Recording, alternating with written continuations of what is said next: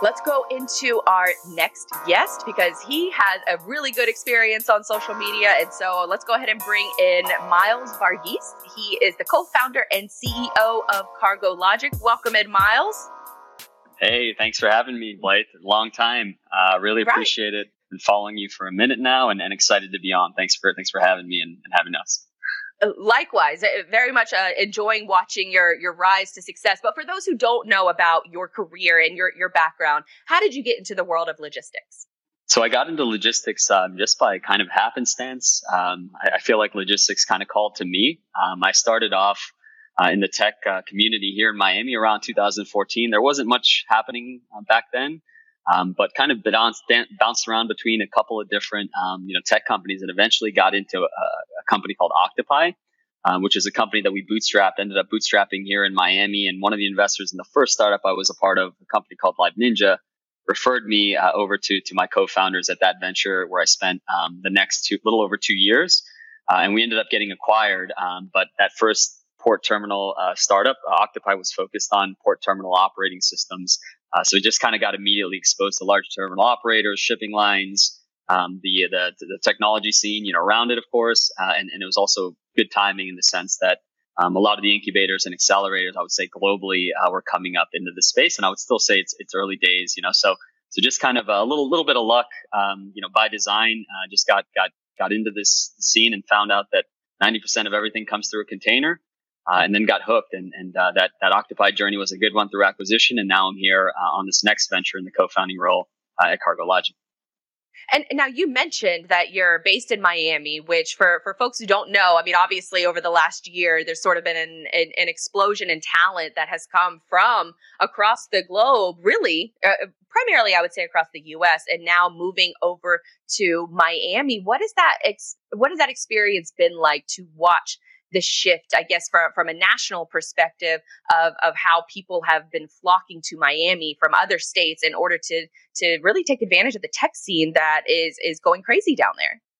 It's almost surreal because, if you're in the tech scene, you always kind of look at Silicon Valley and some of these top tier tech hubs as what you want to be, what you want your community to be. These people have access to investors, VCs, angels. You just assume things come easier for them. And being in Miami before like this wave happened, the mentality of the great startups here in Miami, I feel like the momentum has been building over time, was just to hustle and to work really hard. And it just means that you have to compete with folks that may have easier access to prospects or to funding.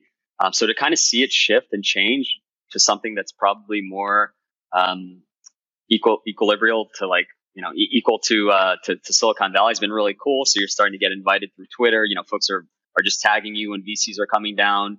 There's a legitimate interest, both at the angel and the VC level, especially into this space. So that's been really cool to kind of see. But overall, Miami's quickly morphing, thanks to Mayor Suarez.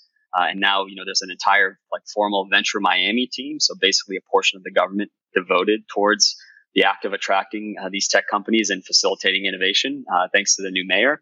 Has really driven a massive influx, as you mentioned, and it's definitely leveling up our tech skills. Right, it's definitely leveling up the quality of caliber and the people that we have in here, but also bringing in more liquidity, more capital, more private funds, more VCs, more partners, more corporate partners as well, and even enterprise customers, especially with Miami being the hub of logistics for LATAM. That's all kind of evolved and come on pretty quickly. So it's been a really fun experience and cool to see things getting a little bit easier. Of course, a little more commoditized, a little more challenging, but definitely it's becoming easier, I would say, to launch a venture here, to raise capital and to find talent. Yeah, the mayor has been all over Twitter, which has been fascinating to watch because he's really I would say the most famous mayor on Twitter. So that's been great. He's like a one-man recruiting machine. Now, has that talent that has been coming to the city, has that spilled over into logistics at all? Or are you seeing any kind of correlations between the tech and logistics side of things? Definitely. I mean, PayCargo was the most recent massive sort of liquidity and investment event that happened, where they just cut a deal with Fiata. They raised a couple $100 million. Shipmonk is down here. There's a lot of great warehousing space and things like that. So I would definitely say that the logistics scene is absolutely seeing a positive shift. And even beyond that, being a member of the economic development arm and sitting on the trade and logistics committee at the Beacon Council, which is Miami-Dade's, EDO, it's been cool to see because there is a talent development pipeline, so there are folks, that have been before this technology rush devoted to structurally building a tech, and not only a tech, but even just a pure talent pipeline, into warehousing, into trucking. And so that's been kind of coming along. And I think that now with this larger influx and of course, cool tech startups, showing up for logistics, it's definitely having an impact. We're starting to see more folks kind of get into logistics, but that's not to say that, Miami is immune to the current challenges that we see in the supply chain. It's very hard to retain people right now. It's very hard still to find new labor, as I think it is for everywhere. You probably know better than me, but it seems to be an ongoing challenge, but there has always been a devoted group of folks, baked into the government, into the local community, the private community, the public sector, to drive more internships, to drive, and we're taking one right now through Miami-Dade County Public Schools. But there's a structural drive, to even get startups and like ourselves involved at an early stage. So definitely seeing a good, nice, I would say the start of a strong shift into logistics at scale. Well, speaking of that shift of people that are coming to the city of Miami, a lot of people came earlier in the year when temperatures are nice, the humidity isn't as bad. How are those folks dealing with July in Florida with the heat, humidity? We just had the first hurricane go to the state. Is everybody flocking back to their home state, or are they staying put? Yeah, so just like probably up there and in northern Florida, same thing. Here, it's definitely getting hot. It's definitely getting humid. The mosquitoes are coming out. But I've been pleasantly surprised talking to some of this new wave of talent that have come into the scene from all over, from San Francisco, Austin, New York, and they seem surprisingly unfazed. But one of my new buddies from San Francisco who moved into town said that's what, low tax rate and great cafecito, great Cuban coffee will do.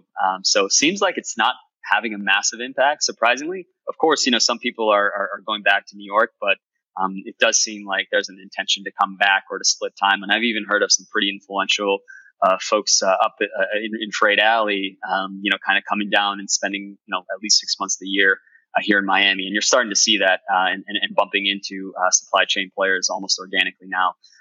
But definitely they seem to be staying strong, at least for now. And I think with the storms and the hurricanes and all the rain, it's been maybe a little bit cooler. So maybe it hasn't been the ultimate representation of a Miami summer or, South Florida, Florida summer. But seems like they're not running away as fast as we thought they would. Just wait until August. That'll be the true right. Test. We'll see. That'll be the true test. Just I guess keep in mind with the hurricanes to throw a party for anything that's a Category 2 or under. That's what a true Floridian would do. And always keep bug spray on you. Those are my 2 tips. Now, you mentioned. And only grab water, like the night before, and get gas, like maybe the day it's coming. That's usually how we roll.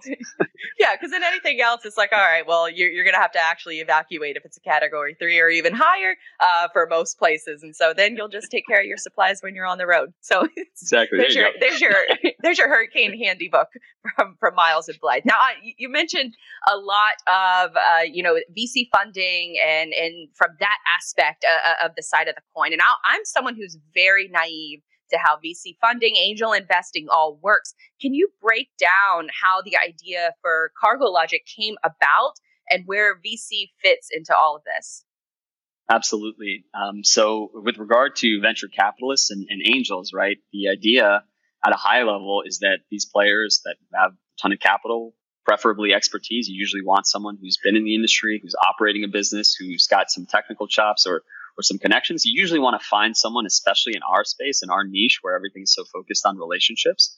So you normally want to find these players that are looking to make these types of bets and to put them into companies, right? And now we're starting to see, like more money flowing and skewing even towards the earlier stage seed companies. So I would say now, especially for freight forwarding and shipping, is a fantastic time, to kind of be, in this space. And the reason why I would say that that this play is kind of happening now is that because, the acceleration of e-commerce, COVID, right? The silver lining, everyone's buying things from home and the supply chain, of course, is in flux. And as a result, these VCs and angels are looking for, okay, I've invested in some e-commerce startups. What's the next thing, tied to e-commerce, right? What's the derivative of e-commerce? And that is supply chain, right? And freight forwarding, brokerage. And so you're starting to see a lot more attention being paid into the space. And as for, CargoLogic, the venture itself was founded, in 2019. I joined my co-founder, when they just had mock-ups, so I'll give myself some credit for that. But I joined the team a couple months after they started, building the application, in the summer of 2019. And Luis Trujillo Jr., who's my co-founder in the venture, he belongs to a shipping family. So there's, his father's really active investor, Luis Fernando Trujillo Sr., and he's also one of the biggest investors in our company, along with Rocker Labs, which is, the office that I'm in, this co-working digital venture company based in Miami. So Luis, my co-founder, saw an opportunity being, digital native, just operating on, and seeing how Amazon works.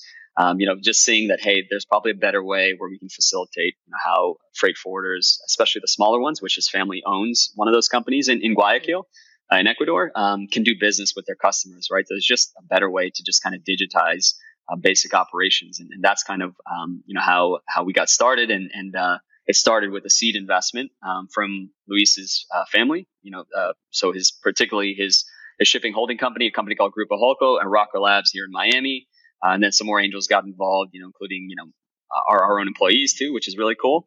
And since then, right, the idea is, raise capital, build, listen to the market more than anything. And then you want to take that capital that people are taking a gamble on you. And then you want to just show proof, right? Say, hey, like, this is what I told you I was going to do.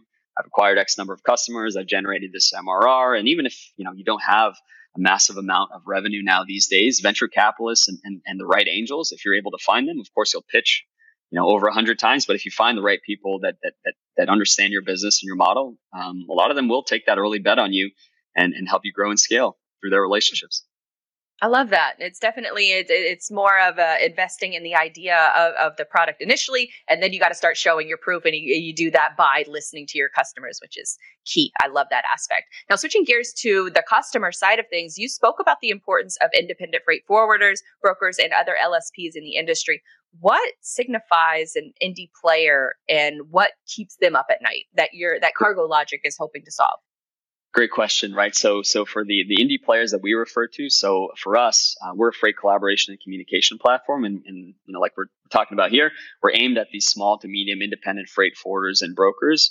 And generally, these are, to kind of classify them, these are folks that have probably been in business for 10 or 15 years. It could also be like a newer company that's just starting up, and they don't need a massive cargo operating system or anything expensive really to run their operations. But at the end of the day, when you're a smaller player, you're usually not having the budget, right? You don't have the same tech budget, the innovation teams that DHL, FedEx, Kuehne and Nagel have. You're probably not going to be able to compete with Flexport and build, freight marketplaces, right? And even if you use those systems as a smaller player, sometimes, there's a trade-off that happens between the revenue that you generate and also your long-term differentiation. And then the last piece I would say that these smaller logistics service providers have to deal with is they also are worried about the liners that they've historically been in business with, right, for the last, 10, 15, 50 years, building their own systems, right? So now, CMA CGM, right, has their own direct booking systems, Maersk Spot, Maersk Twill, right? All these platforms exist now where you can directly go and book cargo. And so these independent freight forwarders that have been around for a long time are seeing, these former partners, new tech entrants, and they don't have the budget to build software and to build technology. And so what they're seeing is really, really tough margins, right? And I think everyone in our space is familiar with that.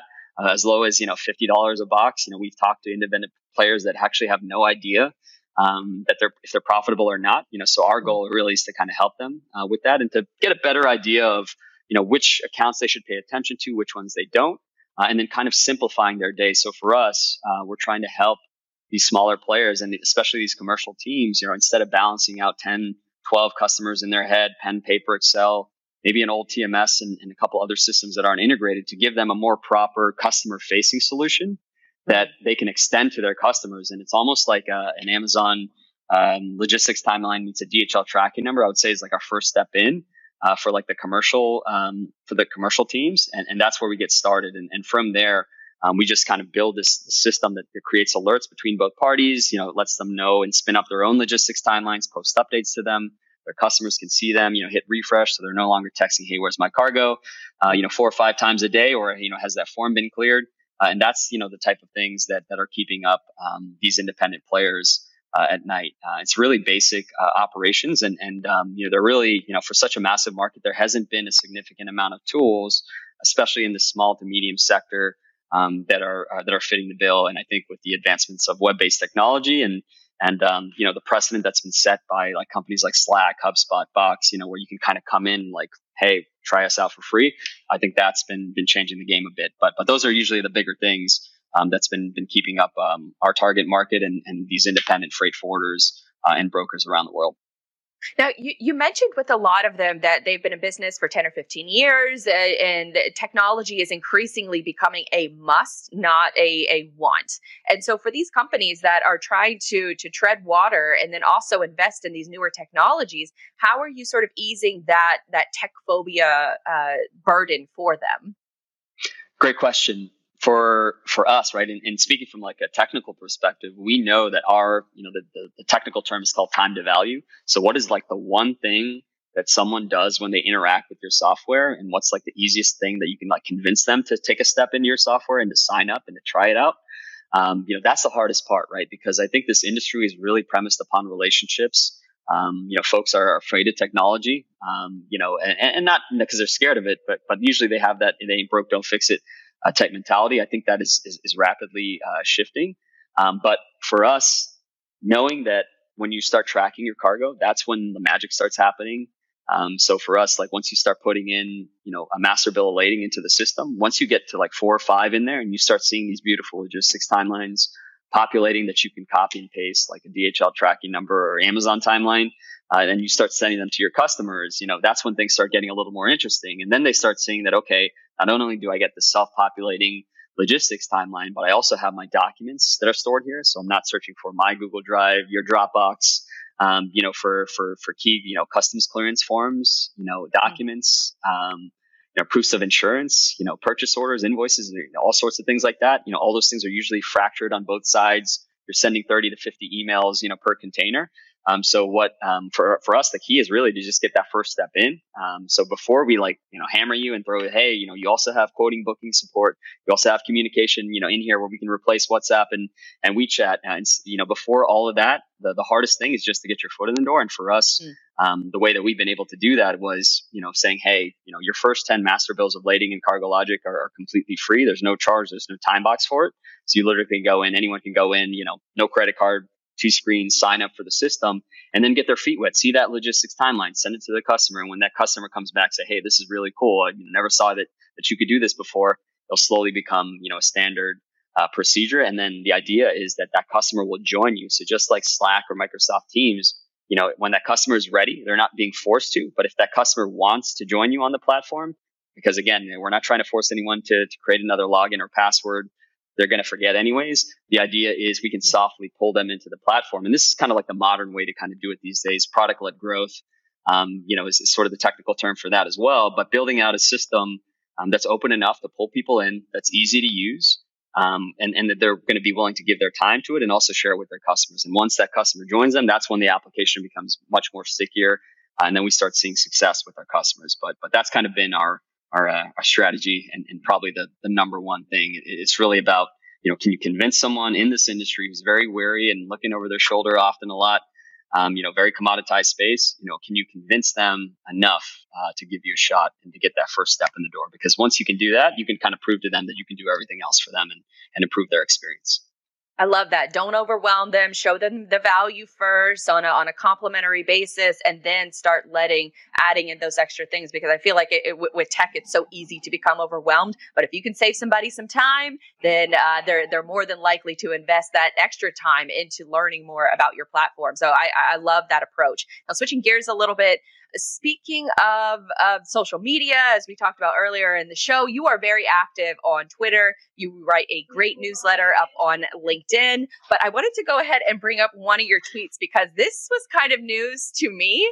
And the tweet asked, anyone in supply chain or Miami Tech Network play CODM, which is an acronym for Call of Duty, on mobile? You said you need a battle partner going into the third week of this global championship.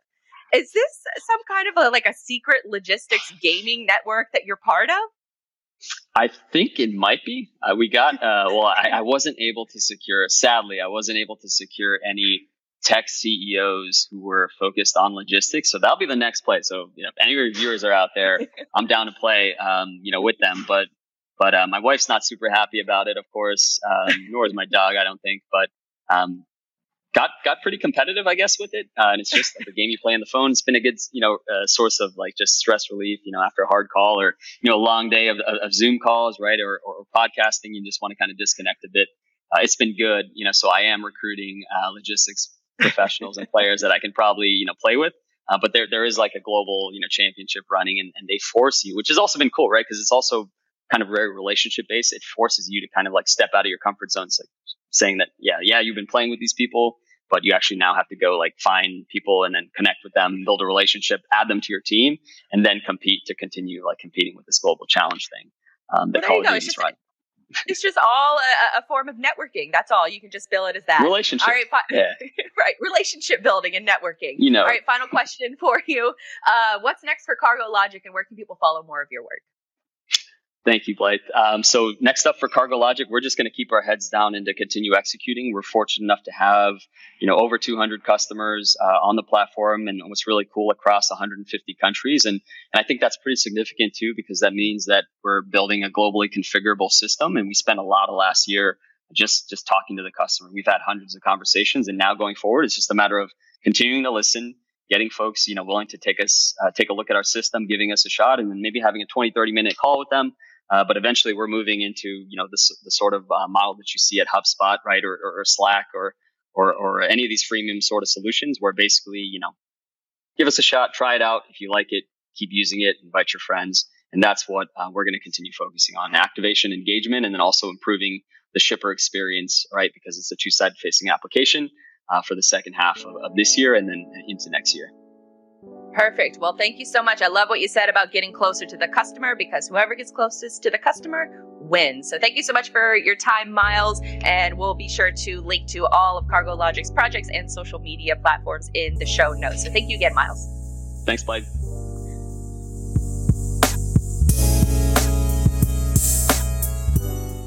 I hope you enjoyed this episode of the Digital Dispatch podcast. As always, you can find each show I publish along with more insight over on my website, digitaldispatch.io. If you like this podcast, then I think you'll love another show that I host, Cyberly, which covers the attention economy, B2B marketing, tech, and how it all ties into the world of logistics. That show airs every Thursday from 2 to 3 p.m. Eastern Standard Time, live on FreightWaves TV. There are also some links to my social media accounts along with my products and services that might be of interest to you. You can find them in the show notes or again over on my website at digitaldispatch.io. If you found this episode interesting and or entertaining, be sure to share it with a friend.